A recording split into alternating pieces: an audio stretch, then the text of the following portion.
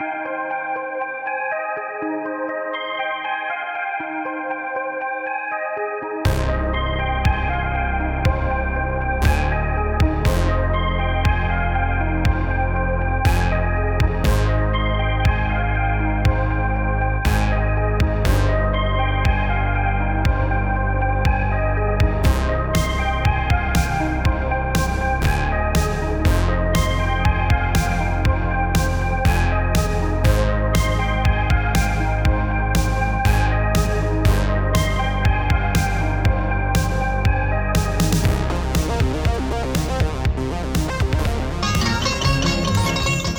all invited to a centennial celebration.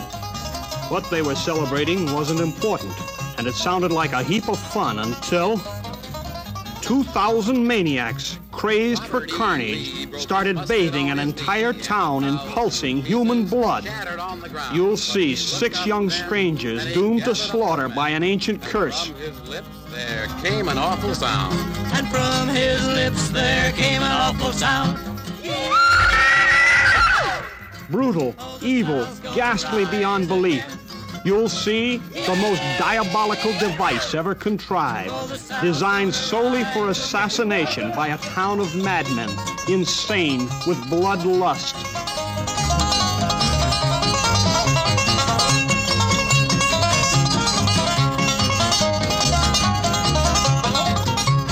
Stonewall took a gun and he made the Yankees run, but he 2,000 maniacs, gruesomely stained in blood color. And old Stonewall said, I'm a-giving you a dying man's request. Welcome to Midnight Flicks, a podcast dedicated to discussing movies relegated to a late night purgatory.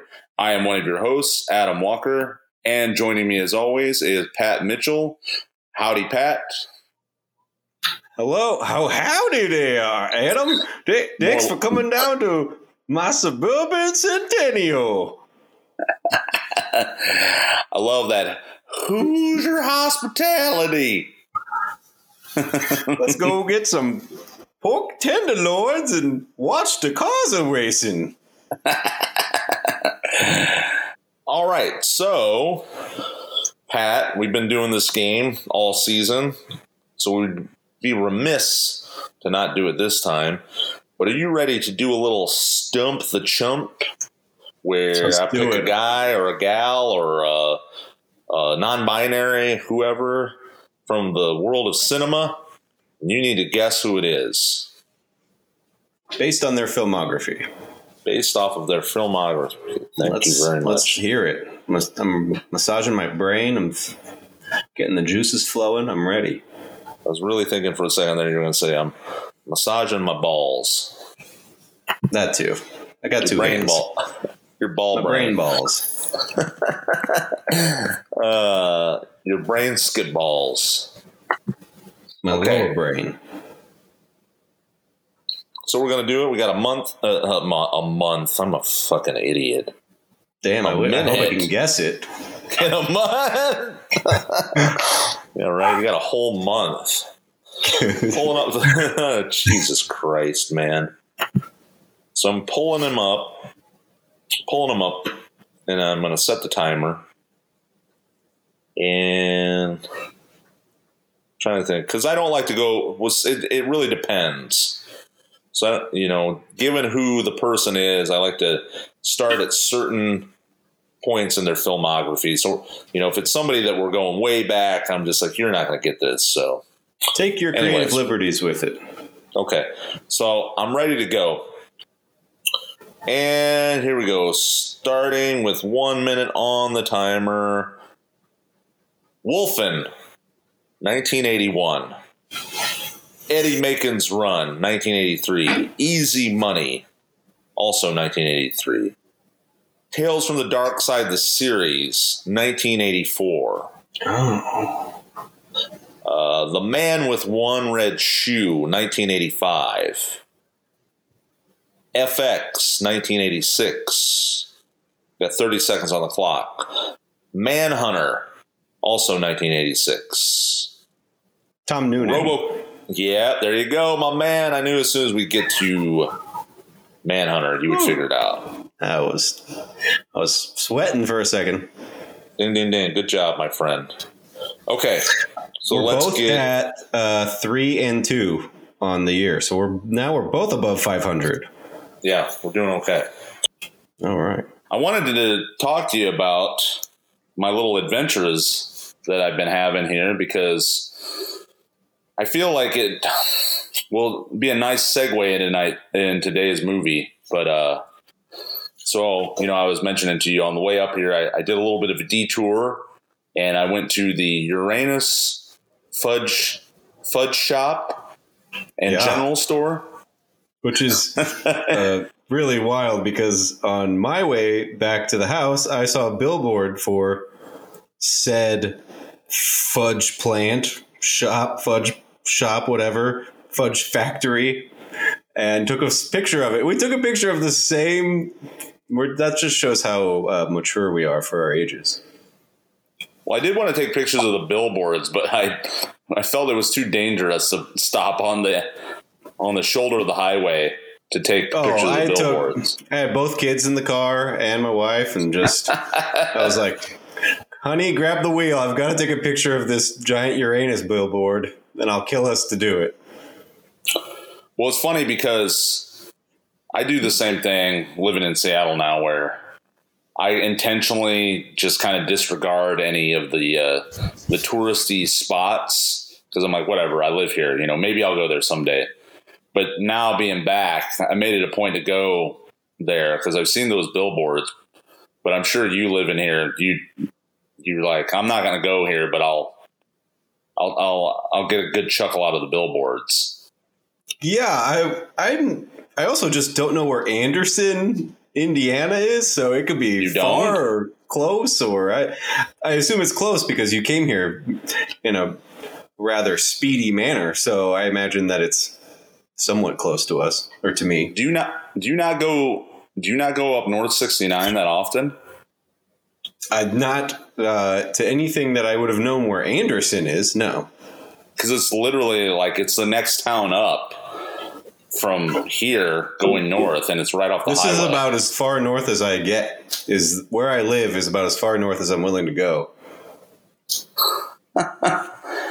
Well, anyways, so I went to there, and also yesterday I took a trip to Decatur, Indiana, because I had heard tale of a famous Monsters pizza parlor, and so I wanted to go there as well. And so Decatur, Indiana has this B-movie themed pizza parlor, and it was fantastic.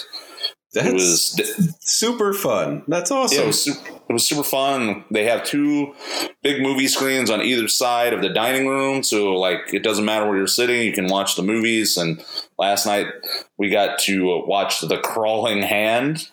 Oh, nice. Yeah, and all the menu items, of course, are monster movie themed. So I got, it was like the Vampirico taco pizza or something. Oh, nice. That's awesome.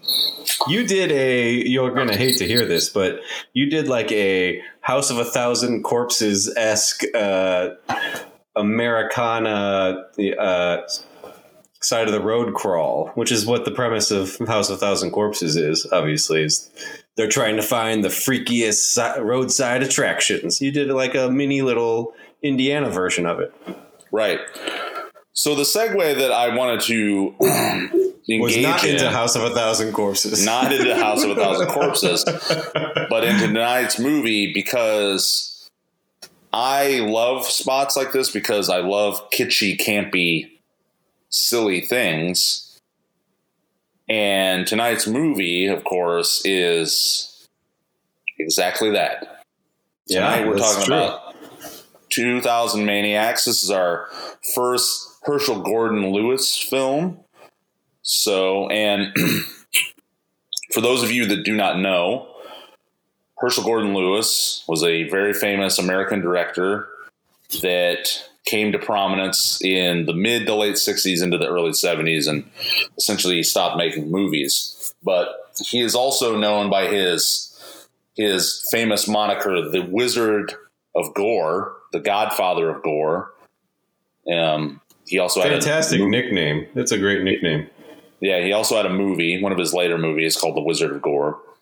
But he got that moniker because he was the first American director to display in his movies very, very over-the-top, visceral gore. It hadn't been done up to the point where when he started making movies. And his most famous movie is Blood Feast, which I love Blood Feast, but he did that as the first movie in what is considered a series of movies called the Blood Trilogy. So we had Blood Feast first, we had 2000 Maniacs, and then we had Color Me Blood Red. They were all kind of done in succession. And, 63, 64, 65. Yeah. And I love all those movies, but I wanted to talk about 2000 Maniacs because I think it is his finest of the three, and it is my favorite Herschel Gordon Lewis movie.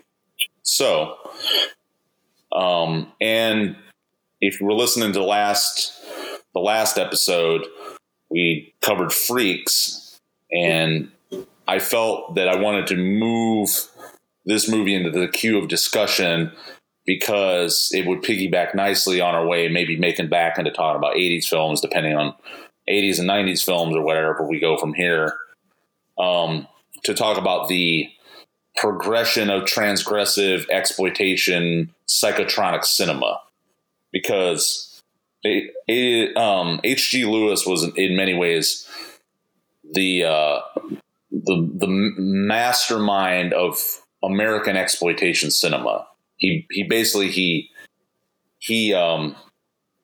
mastered the craft of that arena of cinema.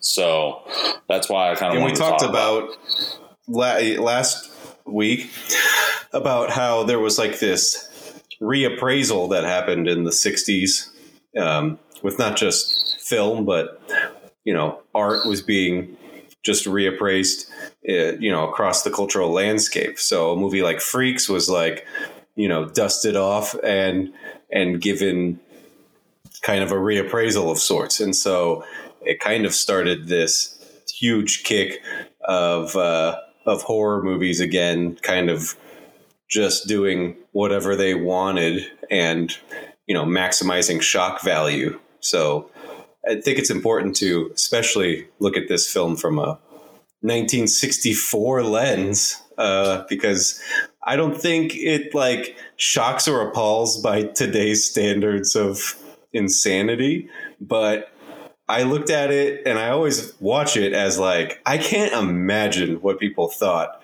watching this in 1964. Like people just couldn't have been ready for it. So I'll say that as well. But I do love this movie quite a bit. That's great. So yeah, and to kind of give like more of a definition of what, because there's a lot of ways I think you can look at exploitation cinema, but from Herschel Gordon Lewis's standpoint, what made it exploitative was because he was an ad guy. He was an ad marketing guy that got into film. And really, his whole point in getting into this sort of film was to make a quick buck. It had nothing really to do with the art of cinema necessarily. He just was really smart about being able to tap into things that would bring people, put butts in seats, essentially, that would bring people to theaters to get shocked and awed by the subject matter. And I mean, exploitation cinema had a history before this, but again, like I said, he kind of perfected it at this point. Because exploitation cinema goes all the way back to like the 30s with like road shows and things like that, where they would show what they call like hygiene movies, where people would go to be able to see naked people and people having sex under the premise that it was a educational film. And, like H.G. Lewis kind of cut his teeth learning and being around guys like that. And, the idea behind exploitation cinema was that the plot and the mechanics of the film itself were subservient to the promotional aspect of it. It was more about like just the tabloid sensational aspect of splashing it out there and getting people in to like pay for the tickets, you know. So yeah, he ran it. He was like a carny. It's exactly it. And that's the thing, that history of exploitation cinema has its origins in carny marketing, you know, the carny way of bringing people to the show, the freak show. Again, going back to talking about freaks, bringing people to the freak show. This was an updated way of bringing people to the freak show. Yeah, intrigue them enough to want to, you know, pay to see it, and then gross them the fuck out. Well, you know, do whatever you want to them because they've already paid. And so by word of mouth alone, those people will walk out shocked and appalled and say how unfathomably disgusting this was. And then that only intrigues people. That never works the way it is, the way it's intended by those people. And John Waters, another example of this carny filmmaking, knew that people would go see his films and then walk out, and then people that are waiting in line in the theater will overhear people being so disgusted that they'll almost change their minds as to what movie they're going to go see in line. So he understood this line of thinking, just like Todd Browning before him, and just like H.G. Lewis as well. Right. So we have this lineage, this line of these type of directors and filmmakers that all, you know, they had that intent. They had the intent of shocking people to get them to change their minds or just see like the train wreck on the screen, you know, and paying for the pleasure. Yeah. Right. So anyways, so that being said, the synopsis of this movie is 6 people are lured into the Deep South for a centennial celebration at Pleasant Valley. It's a little town there off the beaten path of, I'm guessing it's Georgia, somewhere on the way to Florida. You can only imagine.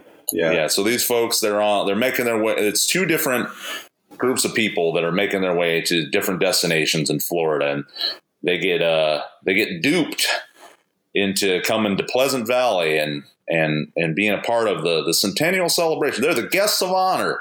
They're the they're the surprise guests of honor, and the denizens of Pleasant Valley basically kill them one by one as revenge for the town's destruction during the Civil War. So that's basically the premise of this.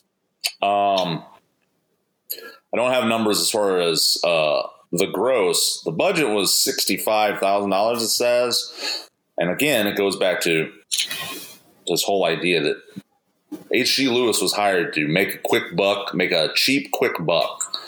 Turn it around, yeah. Yeah. From what I know, all of his films at this time were financial successes by every metric. Yeah, 65,000. You don't even have to get that many butts in seats to even break even. Right. Even then, if you're like, you know, charging $5 a head or whatever. Yeah. So, and critical reception at the time was pretty panning, I would say. But these movies have all, of course, have accrued a legendary mythic status at this point.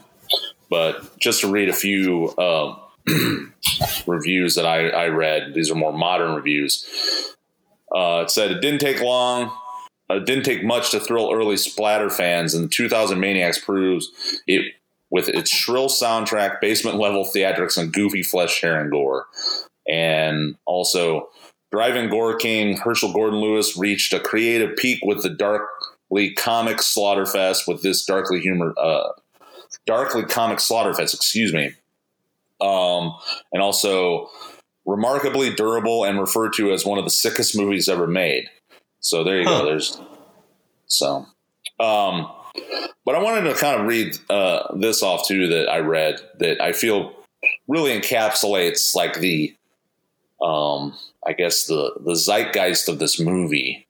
And, you know, despite the fact that it has all kinds of technical flaws and clearly was made on a budget, I like having a discussion about this movie, not just because of its trajectory, or like its lineage its place in the trajectory of cinema, and how it was the type of movie that kind of leveled up how people would create movies from here on out, but also how exploitation cinema and H.G. Lewis tapped into these certain fears that the American public had. So I want to just read some of these things where I feel like it really talks about these kind of ideas well.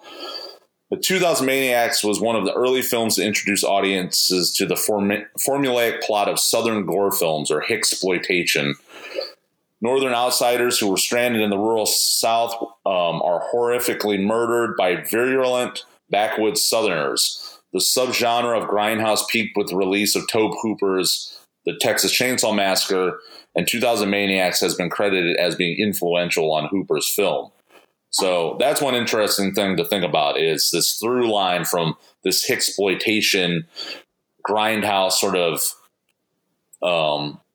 genre, with its apotheosis more or less with the Texas Chainsaw Massacre. So that's an interesting way to look at this. When I saw, first of all, I saw the term hicksploitation. That's fucking hilarious. But then it got me thinking, the obvious being Texas Chainsaw Massacre.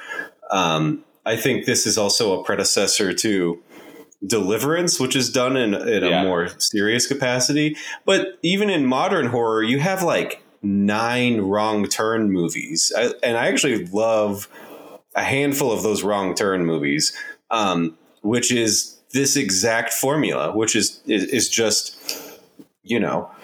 stumbling across a backwoods society of inbred people that are just there to kill tourists or anyone who happens across their path. So it's still, to this day, those are all the wrong turn movies are modern, conceptions of this formula.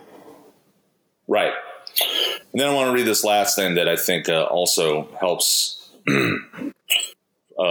at least kind of crystallize this concept and why this kind of film was happening at the time that it did.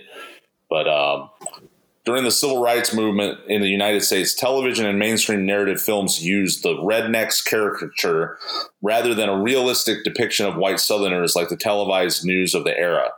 However, Lewis's plotline in 2000 Maniacs focused on the ghosts of a violent, vengeful Confederacy. It acknowledged the region's violent history and place and the anxiety of the rest of the United States.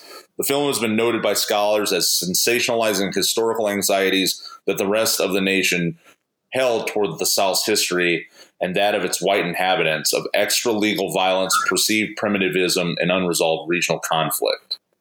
So again, a through line also of just horror in general and exploitation is tapping into the fears and anxieties of white middle-class America.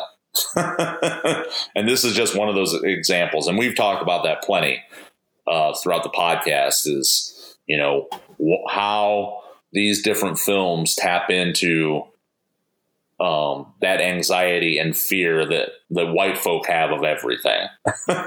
You know what I mean? So, but this is particularly interesting because the other in this instance are also white folk. So this is like, there's like a vicious circle of, it's like that Spider-Man meme of the Spider-Man pointing at Spider-Man. It's sure. Like white northern white people fearful of this backwoods population of other white people, and they're like pointing at each other. Right, and that just opens up that whole discussion of whiteness is a spectrum. So, at one point, Italians weren't considered white, quote unquote. Yeah. Irish weren't considered white, quote unquote. Jewish people, you know what I mean? So there's this whiteness spectrum that has occurred, and depending on how close you are to essentially affluence, that makes you more white. That is able to, it's able to deign you with more privilege related to your whiteness. So anyways, so that's why I think this movie is interesting. Do you have anything else to add before we get into the movie? In terms of where I land on the white spectrum, I'd say I'm an Asperger's. So and Asperger's. Well, you're also Greek, so technically, I guess you'd also, by your ethnicity, be not completely white. That's true. I was speaking more to the fact that I don't have a filter, and so much like many of the clients that I serve in the community, I relate to their inability to bullshit people in day-to-day society, and I really envy their ability to do it sometimes. So that was not a knock on anyone on the spectrum. I genuinely I am envious of some of their qualities, honestly. Yeah. All right, so let's get into it with the good, the bad, and the questionable.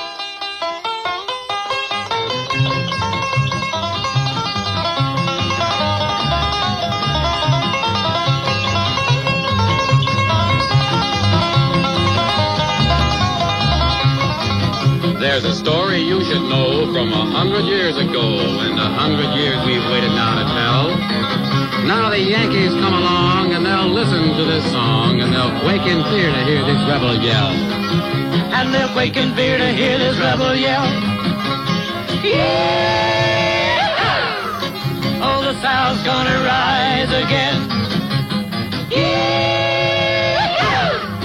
Oh, the South's gonna rise again. Starting with the good. So one thing I really like about this era of films, I like about grindhouse exploitation films up to the 70s and throughout the 60s, is I love the design aesthetic that goes into it, and that is, talking about the promotional aspect. So I love the lettering. I love the lettering that it's used for the title card, and I love how all of these elements translated into the promotional packaging of these movies. And that was developed even more throughout the 80s, where it's a common thing that people talk about with these type of movies is sometimes the promotional artwork is better than the movie itself. You know what I mean? I agree with you on tenfold. Basically, the first thing I put down was I'm a big fan of the opening sequence, particularly the title screen and the font used. So that was the first thing I thought when 2000 Maniacs comes on the screen, and it fills the screen. It's great. It really draws you in.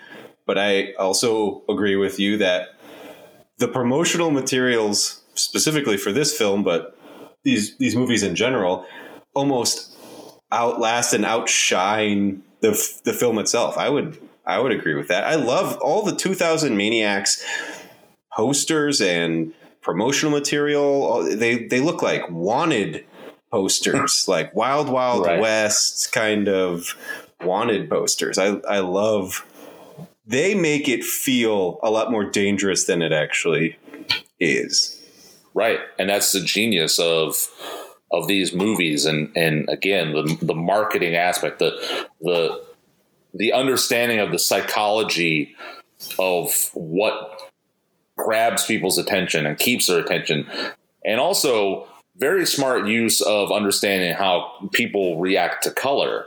So the fact that like all these films, their themes are blood and redness, and that catches your eye because we have that visceral psychological subconscious reaction to things that look red, and that could be there's a multitude of interpretations for that, but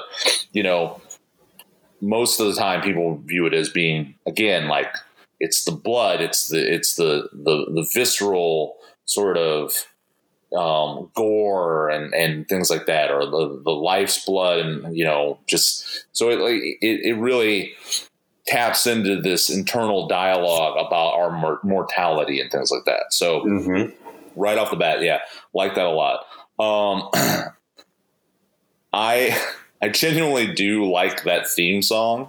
I think it's very catchy, and I think that's another smart thing about Herschell Gordon Lewis films, is because he had an integral part in creating the theme songs and the music as well.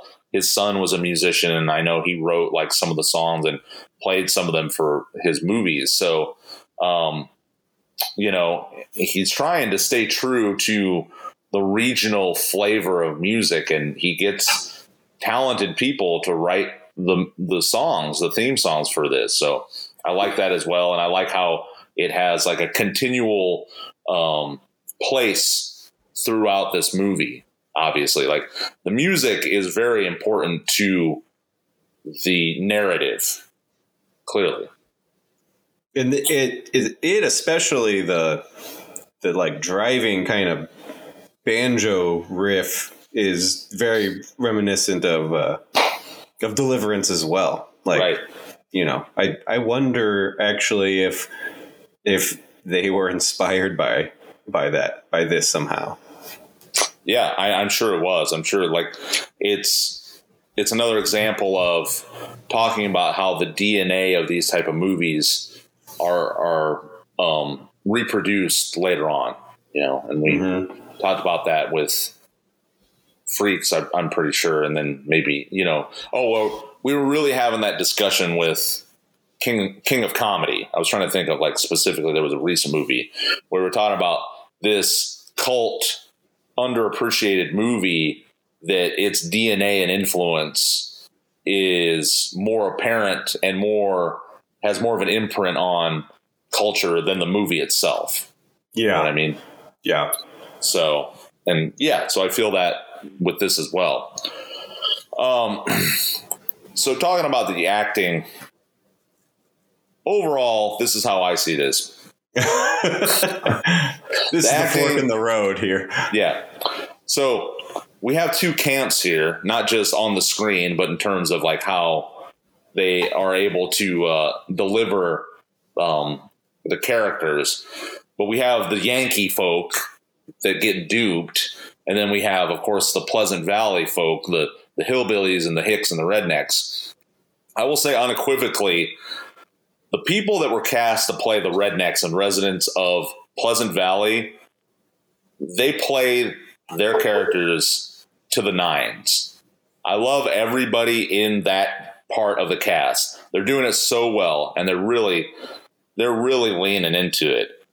The Yankees, however, they're not doing so hot in many ways than one, be it their survival instincts and their ability to smell out, a bad situation, but also in the acting department as well. Now, it's not as fun of a role, They really get to lean into playing like, especially like the mayor or whatever title he is. He's like classic huckster, like foghorn leghorn fucking right. Caricature. But that's so much more fun to play.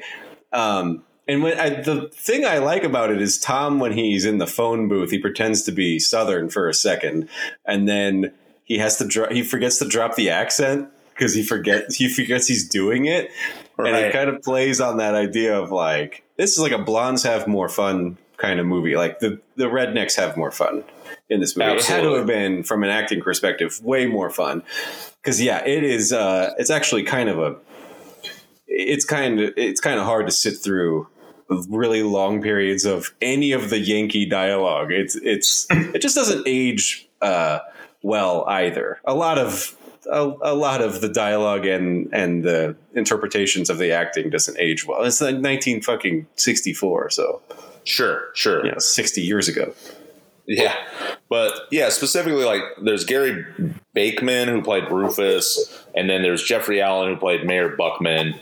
I really like them. They're just like so much fun. But as far as like going for it, they're going for it. Yeah, they've got like it's like all gas, no brakes. With that. Yeah. But as far as the Yankees go, I really do like William Kerwin. William Kerwin was like a regular in the H.G. Lewis kind of cast, so he had recurring roles. He was in Blood Feast as well. I like him. He plays Tom, I believe. Tom is the most palatable, but the rest of the Yankees are such a is such a wash that like I just get them all. I also just get them confused with one another because they're just void of any and all personality. That they all kind of blend together as like the same white boring person. Right, and I'm sure that was all intentional. H.G. Lewis was a smart guy, even when it came to his casting. But he also, you know, he had to work with what he had. So I'm sure that was intentional, where he just picked people that kind of you could swap them out pretty easily. Like this guy looks like that guy, this lady looks like this lady. But also we have this trope here that appears in horror movies where you make the victims unsympathetic. You don't sympathize, so they're easier to dispatch throughout the movie. And it's like, or just vapid. It's definitely a Friday the 13th. Like they all have topless girl suntanning at the lake vibes. Like they're all like dispatchable. Although there's no you know, sexual promiscuity going on, but they just all have the vapidity of that kind of stereotype in a Friday the 13th movie. Sure, not to the degree they do in later films, but there is promiscuity because you have the couple, the Millers, that they're just looking to fuck other people. As soon as they get there, they're like that, and they get duped pretty easy to separate and kill off. You know what I mean? That's true. Yeah. So we do have that at least. The gore. This is the earliest representation of gore that you can get, but I really like it. And I like the bright red aspect to the solution or the mixture that was made for the blood, because it's so distinctively H.G. Lewis. And that goes back to that, you know, the psychological visceral reactions to seeing blood. Is it clearly looks fake, but because it's so bright, it has that aesthetic to it that's so unique to these films. And the gore is brutal. I mean, it's, you know, you got to suspend disbelief, but, you know, the one lady gets her finger cut off and then gets her arm cut off. And then the other guy, he gets drawn and quartered. So let's go down the list. So how the victims each get killed off. So we got the lady who gets her arm cut off. We get the guy that gets drawn and quartered. We've got the barrel roll, which is the best one. The barrel roll is the best death of all of them, if you ask me. And then you have the rock, the giant rock on the dunk tank platform. Yeah, that one's fun. It's just those four because 4 of the 6 die, right? Yeah. So I really like the creative ways of utilizing gore and death. I love the creativity behind all the deaths. And yeah, it's got that Giallo blood. That's totally same kind of vibe that would later go on into later Giallo movies. But I think it's fun in a Final Destination way, where I'm like, I am intrigued to see like what kind of creative deaths are on the docket. So it's fun from you know that these people are going to die, and you're just ready for the setup of exactly how it works. And yeah, they come up with really cool and inventive ways of doing it. And yeah, it's campy and schlocky kind of gore, but it's also 1964, and it's like the earliest representation of dramatic gore. So I think I respect it more than I am like, I'm not like shocked or appalled by it. No, like I'm not like, oh God, not at all. This is hard to watch. No, but I'm more like, I respect that it was the first to do it. It's funny. And the thing is with this movie being of this camp, because we talk about this where I know you expressed that even though you do like movies like this, it can be kind of a slog for you to get through. And I feel that too. I totally understand it. I'll watch movies like that, and I know, like, yeah, this is a slog, but whatever. I'll watch it. They're cumbersome sometimes because they're so like, it's I don't know. It's like candy, you know. It's there's not a lot of substance to it. then you got to be in the mood to eat a lot of candy. But that's the thing with this movie. It's not a slog. It's fun. Like, it's fun to sit through this whole thing. You know? Yeah, it's not particularly long or anything either. So. Yeah. You don't get bogged down in it and you're like, oh, Jesus Christ. They don't dawdle too much on unnecessarily long dialogue. And that's what happens a lot with these movies is the filmmaker just don't know how to, like, you know, make dialogues. Yeah, they don't know how to make dialogue succinct. Or they'll go off on these tangents on scenes that have nothing to do with the movie, you know, like a lot of movies, what they'll do is they'll engage in some sort of like, development of like a romantic theme or relationship in the movie that has nothing to do with it. If it's like a horror gore exploitation movie where they're trying to, I guess, create some three-dimensionality to it by showing, well, these people are in love. And it's just like, no, we don't. It's not working for this particular movie. But H.G. Lewis, he didn't do that. He was able to really keep things succinct and moving along. But with the gore, too, I like that he kind of ups the ante with the tastelessness by having the arm on the spit during the hoedown. Yeah. You know what I mean? So that's a good way to just really stick it to him. I would have loved to see someone like taking a rip off of a joint or something, you know. Yeah. I guess people can't see me because this is a fucking podcast. I didn't mean like smoking a doobie. I meant like literally tearing some flesh off of an arm. Yeah. Right. That would have been nice. Some cannibalism. Yes, exactly. So we did talk about how, yes, like the Yankees are kind of vapid or whatever, but this is one thing I do like about H.G. Lewis films is that he did do a good job of picking like pretty hot cast women. He really liked to use the hot blonde lady a lot, and whether the acting chops were, you know, secondary as far as having them in the movie. It was literally to have some hot blonde lady. So like we have Connie Mason being a prime example, who this is the second H.G. Lewis film she was in. She was a Playboy Playmate, and H.G. Lewis is on record of being like, she was really difficult to work with and was a terrible actress, but you know, she's good to look at. Yeah, he's very he's very who am I trying to Russ Meyer. He's very Russ Meyer in that respect. Totally. Yeah, absolutely. But to go back to the soundtrack, so we have the theme songs and the the usage of what we consider indigenous Appalachian type of music, you know, running through the whole thing. Yeah. Bluegrass, yes, exactly. Country bluegrass. But one thing, and this is applied to other H.G. Lewis films, Blood Feast being one of them, is I like the ambient incidental music that he uses because it's always very creepy and off kilter and minimal.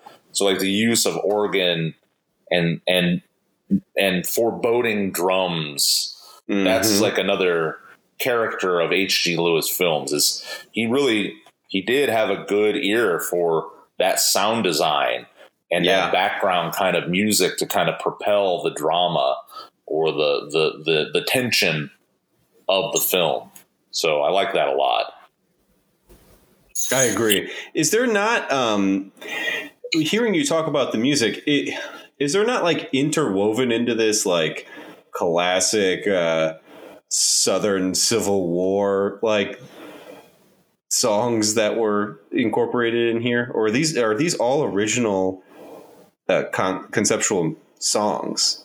As far as I know, they're all original compositions. You know what I mean, like Civil War songs or ditties that were fucking written. Yeah, like classic American songbook folk songs. As far as I know, that they were all original. Like the South Will Rise Again shit. Yeah. But that would be interesting because I could see that being a thing too, where, you know, he did draw from these old Civil War era Southern songs. Well, that's what I guess that's what I mean. It was seamless. Like it sounds like shit that would have been written in that era, like an 1865 medley of, South will rise again narrative. So if this is original shit, I mean, he basically crafted Civil War songs seamlessly. Yeah, no, it's great. I like some of the camera work, specifically on how it zooms in and portrays the locals after deaths and murders have occurred, and how great reaction shots. Yeah. Right. That's what I mean. Great reaction shots where it'll pan in close on some of the leering kind of nodding and approval looks. Yeah. Especially like some of the older, like more curmudgeon-y female residents. They're really into it. Yeah. They're just really living for these moments where they're getting their revenge, and these Yankees are getting their comeuppance. So it only comes every 100 years. And this is the first one. So you got to really soak it all in. Got to really make it last. Yes.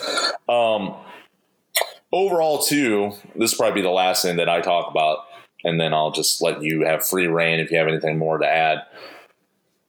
But I like this concept of the ghost town reemerging. Yeah. And all of the questions around the phenomenology as to how this would even happen. and what have these people been doing for the past 100 years? Just, I would imagine living like a listless purgatory existence. Right. And that's precisely what I was saying, because I told you I was watching this with our friend Nathan from the Demolition podcast, a little plug there. But, he had his own commentary.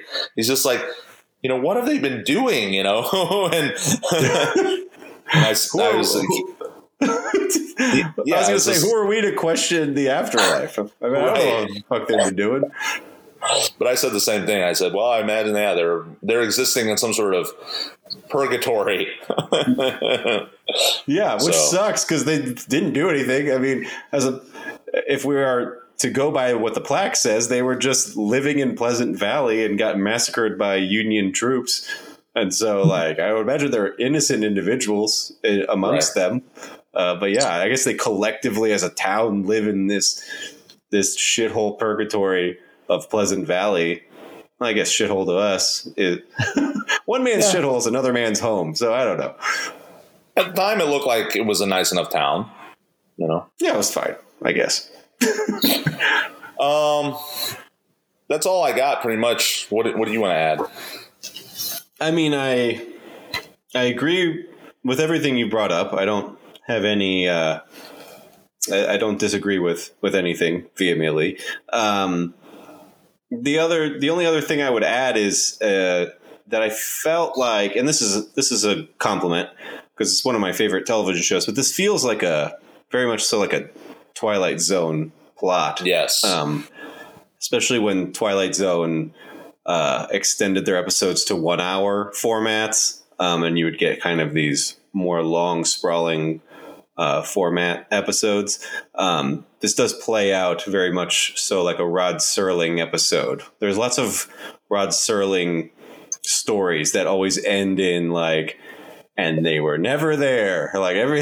Nothing that you saw was real, and everything was either imagined or a ghost town or another reality or some shit. So yeah, I like it because it comforts me in the same way like Twilight Zone episodes comfort me.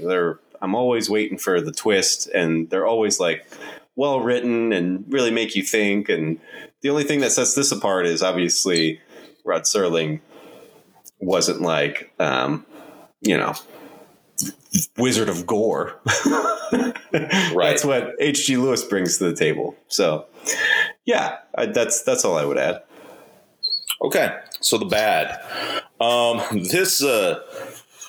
This movie has some pretty patchy audio happening with it. The audio department was real lacking because it's all over the place. We've got rooms where there's clearly no boom mics or anything like that. We've got weird dubbed in, post dubbed segments.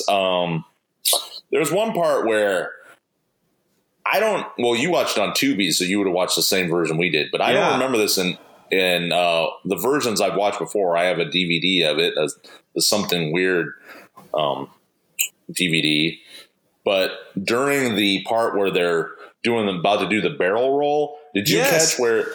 Yeah, what the hell was going on? I don't know. I don't know if that's something that happened later on or if that was intentional, where they pitch shifted the voices of the mayor and they sound like Satan from South Park. Like it's like this baritone. It's like all of their audio was slowed down, and so it gave like this baritone, echoey, like I didn't know what the hell was going on. I thought my like feed was bad or something. Right. So you got it too. Yeah. But it's funny because I kind of liked it. It was just because it's this weird happenstance. Well, I was worried that the rest of the movie would be like that, and I was like, uh-oh, I got to listen to it like this. But yeah, no, it's just that scene. It was just that particular moment.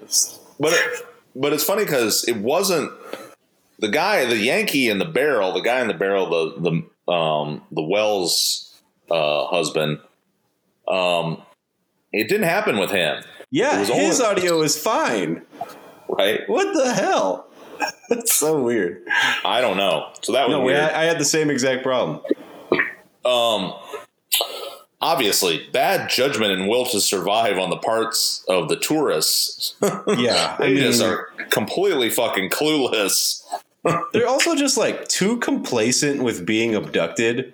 Right. Like, none of them could have a care in the world. Like, they just go along with whatever is presented to them, no matter how ridiculous or inconvenient. Like, I could have really used a scene where there's like a spike strip and then someone from Pleasant Valley like offers them a ride to town while they work on their car or something. Like, there needs to be like some reason why they're there, other than they took a detour and are the guests of honor, and everyone's like, I guess we'll just drop everything we're doing.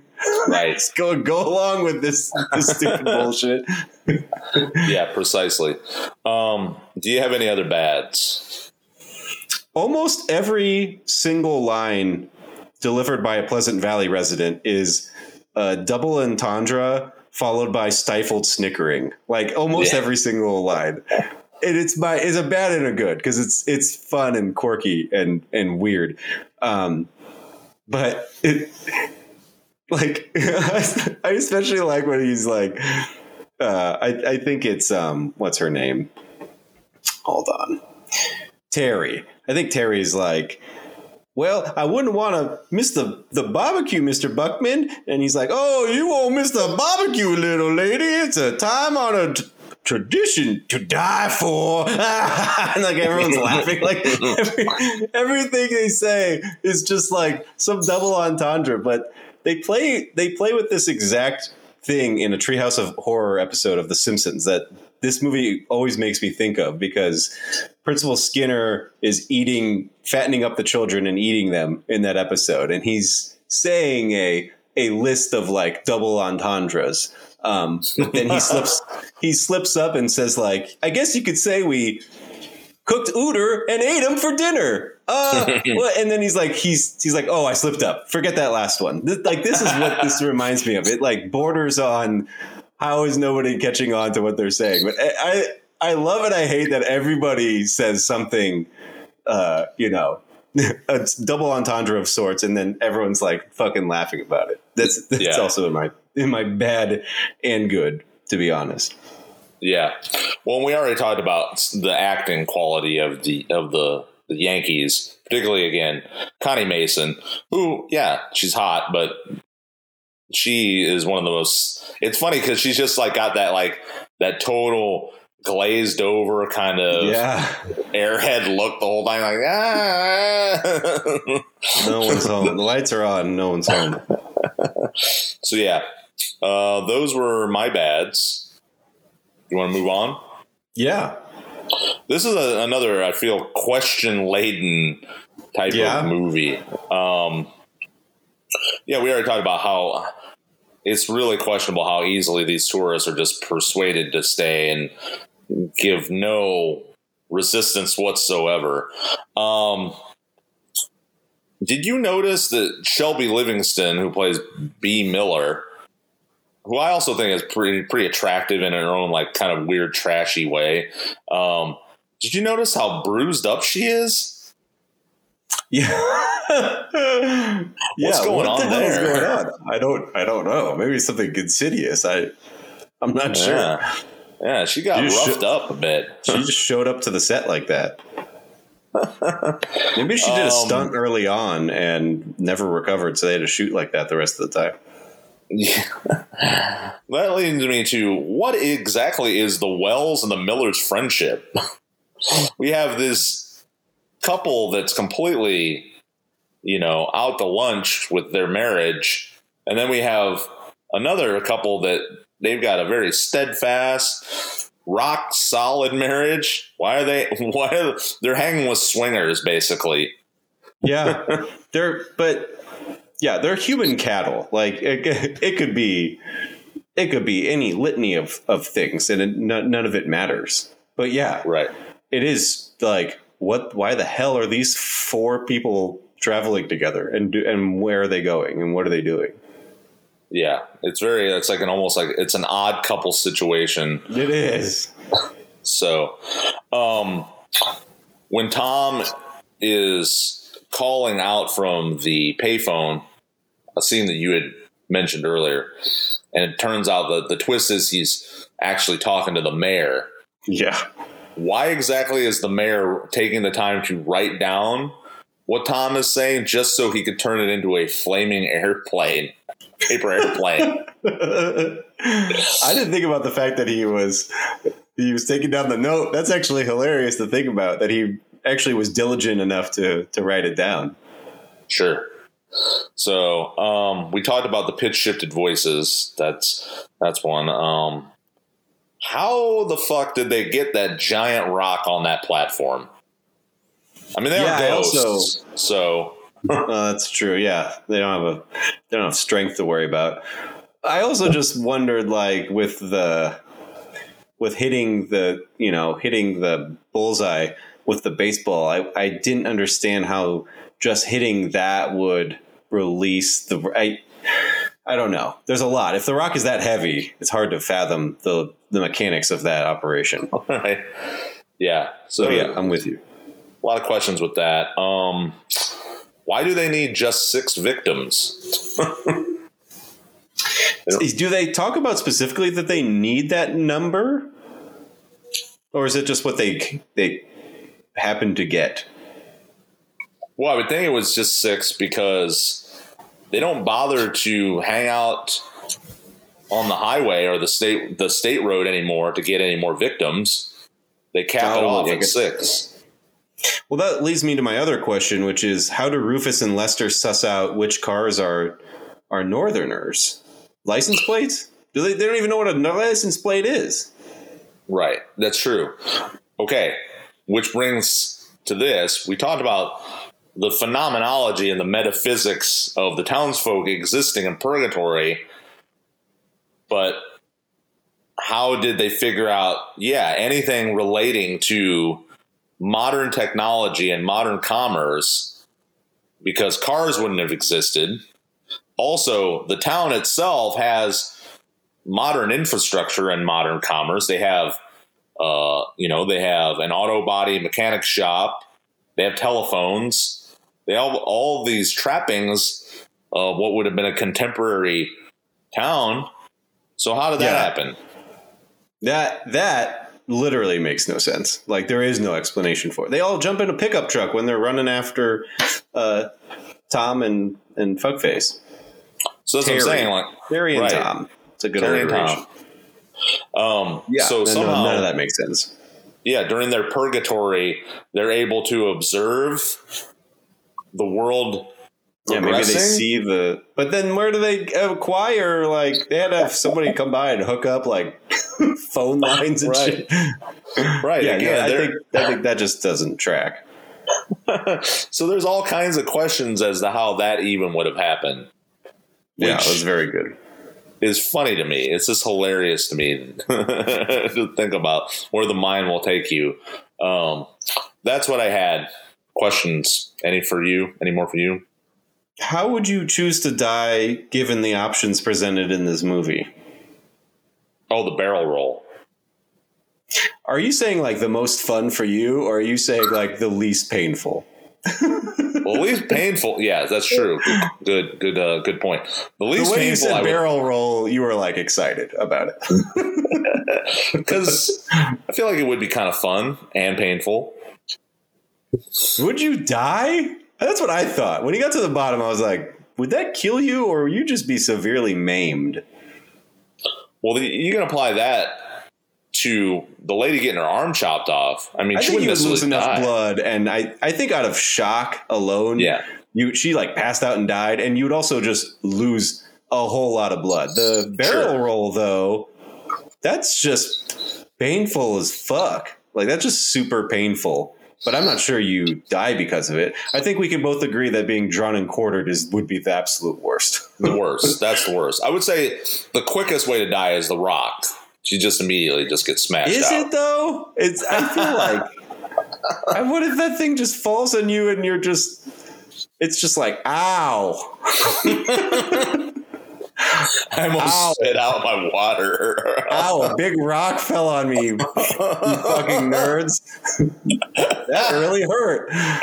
Yeah, I don't know. So having talked about this, I love that you just went with barrel roll like it's Action Park. Remember that New Jersey, that water park in New Jersey that was like a Saul Goodman's wet dream? It was just like it was literally killing its residents. Like they didn't test any of the water slides.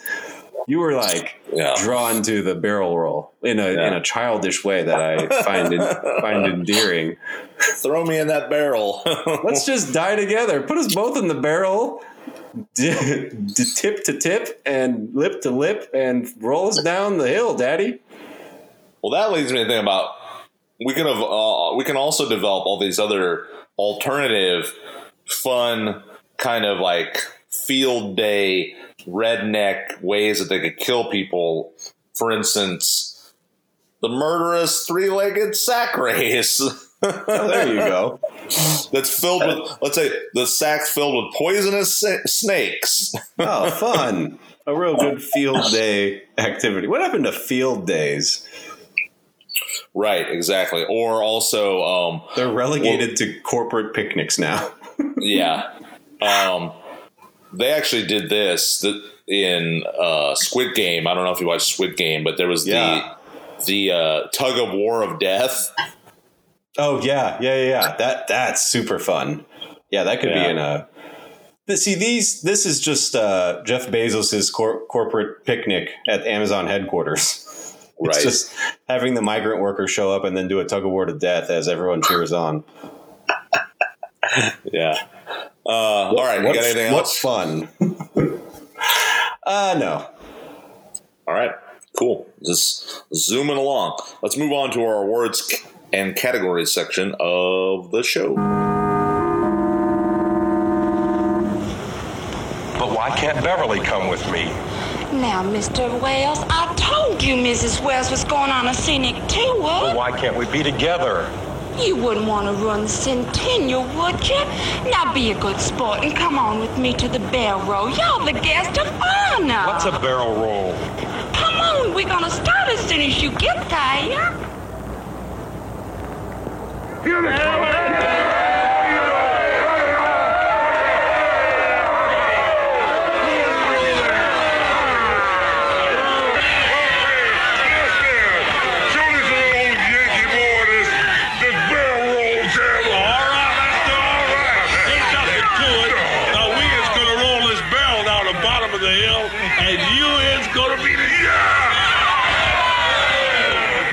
That's all? Yep.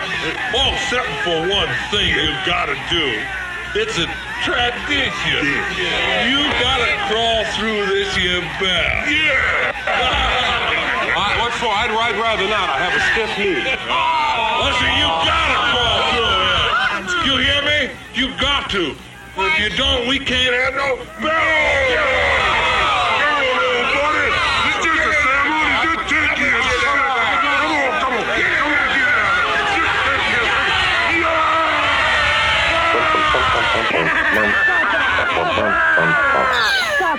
And first off, we got the David Mendenhall Award that goes to the worst performance. Well, for me, it's clearly Connie Mason, because she's also been considered one of the worst actresses in film of all time.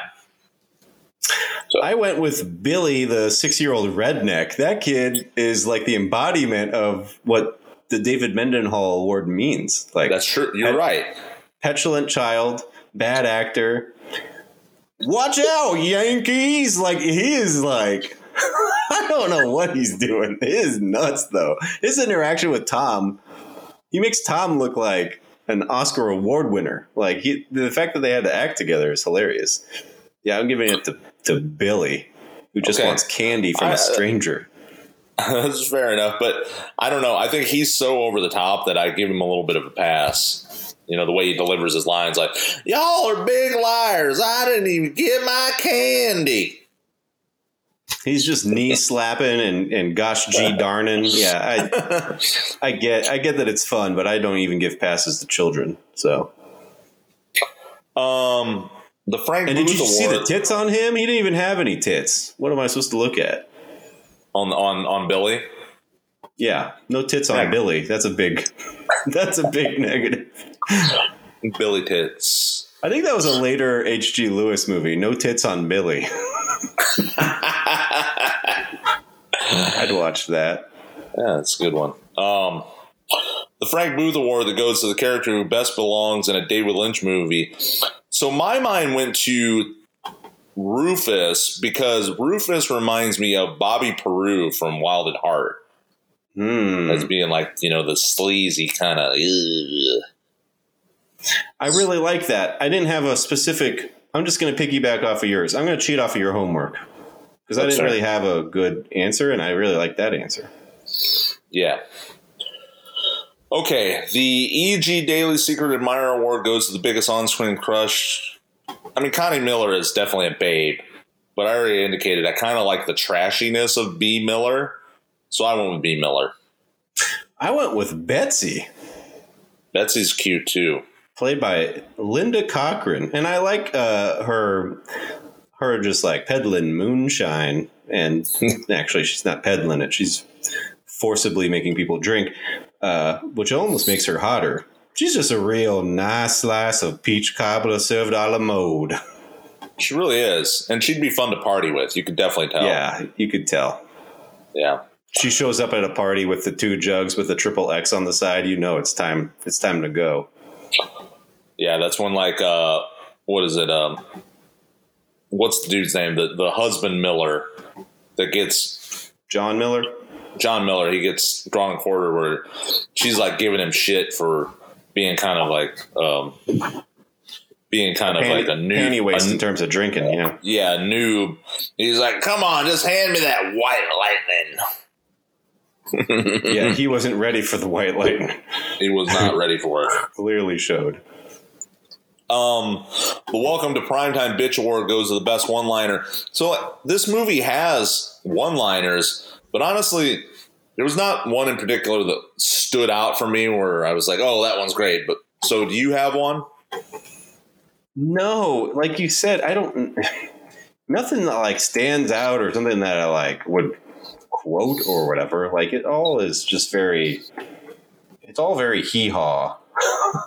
Right, because it's so hammy, like you were saying with the bad, it's easy to just kind of forget them because they all kind of run together. Yeah. Nothing stood out. It's all just they all talk with that accent, and it just all comes out like molasses out of the mouth. Yeah. So I guess none. We have none. Nothing. So we're going to go into the wiki wormhole and topping it off with, well, we got the combo breaker here. We actually have some deaths, but only 4. Only 4 deaths as far as I can tell. Well, we got to ease back into the water somehow. Yeah. So there we go. 4 deaths. Those 4 Yankees, they get it good. All right. The wiki wormhole, a.k.a. the bullshit internet research portion of the podcast. This movie was filmed in 14 days. Wham bam, thank you, man. That sounds about right. Herschel Gordon Lewis has often cited this movie as his personal favorite, and I agree. It's my personal favorite Herschel Gordon Lewis as well. It's a real fun time. Mm-hmm. Connie Mason, who played Terry, was a Playboy playmate for the month of June in 1963, and I looked it up, and yes, she's got a nice set of cans. What is what was the landscape of Playboy in 1963? What, you get full frontal? What are we getting here? Yeah, you get a little bit of bush. A little bit of bush even. Oh, wow. Okay. I'm a real sucker for the 50-60 pointy boob. It's really something. Yeah, the Madonna boob, yeah. Yeah, I love that. This was funny to me, and because I did just read a Herschel Gordon Lewis book called Taste of Blood, something like that. I didn't know this, and I always wondered about the origins of this name, and I thought maybe it had something to do with this movie, but it does. Sort of. But the name of this movie inspired the name of 10,000 Maniacs, the Natalie Merchant Band. Mm-hmm. And the reason why it's 10,000 is because they misremembered the name of the film, so they called it 10,000 instead of 2,000. So, and John Waters is multiple Maniacs, which that was the next thing I was going to bring up. This inspired. Sorry. That's okay. Way to step on my dick there. Stepped on your wiki dick. Yeah, so this inspired the plot points for 1970s Multiple Maniacs. It's funny with the 10,000 Maniacs thing because 10,000 Maniacs is a very kind of froofy, running through the Dandelions indie alternative rock band. To name their band after a gory, campy 60s exploitation film seems a little odd. Yeah, it does not, certainly it's false advertising. Yeah. And it's it should be like when you see Necrophagia, you're like, I think I know what music this is going to make. Right. It's not going to be some Lilith Fair crooning over an acoustic guitar, and you're like, what? And to have quadrupled the amount of Maniacs in order to do so. Falsely. Yeah. You even tacked on an extra 8,000 Maniacs. 10,000 Maniacs? Yeah, to do some Lilith Fair bullshit, like you said. What the fuck? I don't get it. Okay. And finally, what I have is this film was reportedly shot in an area of Orlando, Florida, that is now occupied by Walt Disney World. It's actually St. Cloud, Florida. Yeah. So every time a child is taken to Disney World or Universal Studios, they are visiting 2,000 Maniacs in spirit. Little do they know. Okay. Anything you want to add to that? I do want to add this. I challenge us to not challenge. I'm inviting you to watch this with me tonight. The 2001 Maniacs sequel from 2005, I think is a real great piece of shit. It's got Robert Englund in it, first of all. And our girl Lynn Shay is also in it. So if that sweetens the pot at all, I think it's super fun. And ironically, it's actually how I learned about this movie, because I watched 2001 Maniacs when it came out in 2005, and not knowing that it was in any relation to this movie. And so I saw it, learned about this, and then that's how I learned about Herschel Gordon Lewis, was through 2001 Maniacs. So I thought I'd at least mention it because it's got some the king and queen of horror in Robert Englund and Lynn Shay. So let's watch it tonight, maybe. I'm wondering if it was a Robert Shay affair. I'm sure Robert Shay had a hand in it, considering that it's bringing these two together. It's a Lionsgate film. Well, but Robert Shay was New Line. Oh, that's right. Yeah. Then no, it's a Lionsgate movie. You're right. Yeah, the house that Freddie built. I'm sorry. The house that Freddie built, exactly. But yes, I'm down to watch it because we didn't really mention it up top. But yes, I am in your home again. We're here together. So I'm going to subject you to some real horror. some real horror. Early 2005's. Your early 2005 horror is real horror. Well, no, I thought you were saying what you're going to subject me to when I'm sleeping tonight. What are you going to do? Nothing. Maybe some raspberries. I don't know. Feeling a little wet willy in my ear. What's that? What's going on, man? Wet willy if you're lucky. Oh, buddy. Ooh, don't tempt me with a good time, Daddy. All right. You want to rate this? Let's rate it. What do you give this, Pat? Oh, wait. What? Out of what? Out of let's see. Out of 5. Those little nooses. Those little nooses. I did want to mention that in the good. We didn't talk about the nooses and the cat killing. Here we got. It was in my bad, but not in the way you think. I was going to say that Tom using that as a mirror ornament is probably not going to track very, very nice. Yeah, but we got some. Yeah, we got some proto gummo here. Yeah, with the hanging the cats. Yeah, this is proto gummo. So we got tiny nooses. We've got arms on a spit. We've got bloody nail-filled barrels. Detour signs. Detour signs. I still think the little nooses. The little baby nooses. Out of 5 baby nooses, what do you give this, Pat? These movies are always tough because it's like if you give it a 4 out of 5, you're saying that it's Schindler's List. Yeah. But to us, maybe a 4 or a 5 is different because categorically we watch and review more underground and disparaged movies. I'm going to give it a 3 out of 5 because I do enjoy it, but I respect its tradition and what it paved for later movies more than the actual movie itself. Sure. Yeah, I can see that being a thing. I'm going to give it a 3.5, veering into 4 out of 5. All right. Okay, Pat. What, pray tell, are we watching next? Well, I am totally ill prepared for this, so this is going to be interesting. I'm going to go to my list and maybe just choose something at random. You know what? Let's do this. We haven't had our main man Jackie back on the pod since last season when he made his triumphant debut. So we're going to do my favorite Jackie Chan movie, Rumble in the Bronx from 1995.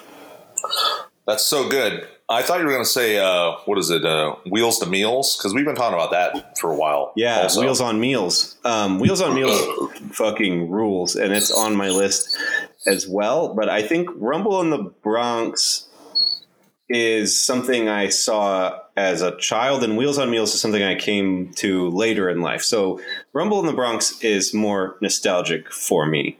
I'm not saying it's necessarily better, but I love Rumble in the Bronx a whole lot, and Jackie does some of my favorite choreographed fight shit in it. So great.